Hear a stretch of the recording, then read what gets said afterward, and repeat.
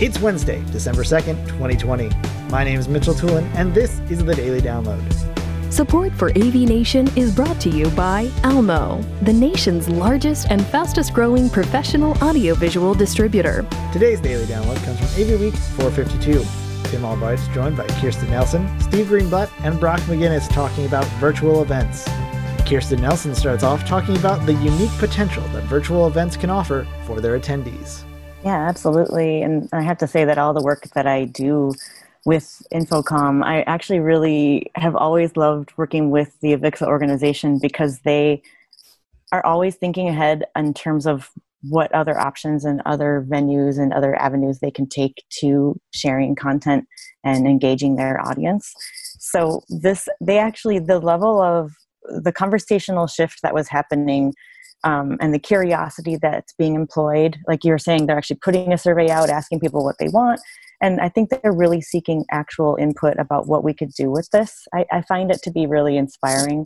I think that, what Dave Labuskes was saying in his keynote at your Learn From Home Summit was that there's going to be a hybrid space that's going to happen for a while. Even as we return to public gatherings, I think there's going to be this sort of in-between space where people are gathering. And I think people are still going to embrace some of the remote aspects that we have really all maximized these last few weeks. So I think that this event is going to reflect what our industry might actually be serving. We're going to actually be showing people what's possible with the projects that they might actually be building for their clients. Months ago, kind of as this was beginning, I was talking to some really big architecture firms, and they were saying as this began that they were anticipating that real collaboration rooms, the ones that we were promised, after 9/11, the ones during 2008, any downturn, people start talking about less travel.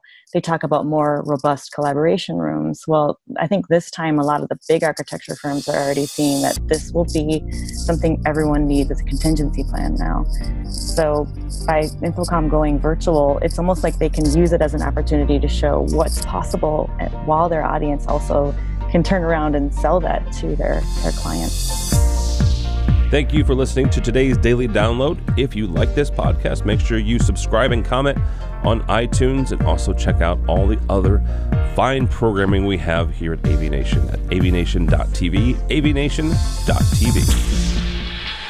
The network for the AV industry. What are you listening to? This is AV. This is AV Nation. This is AV Nation.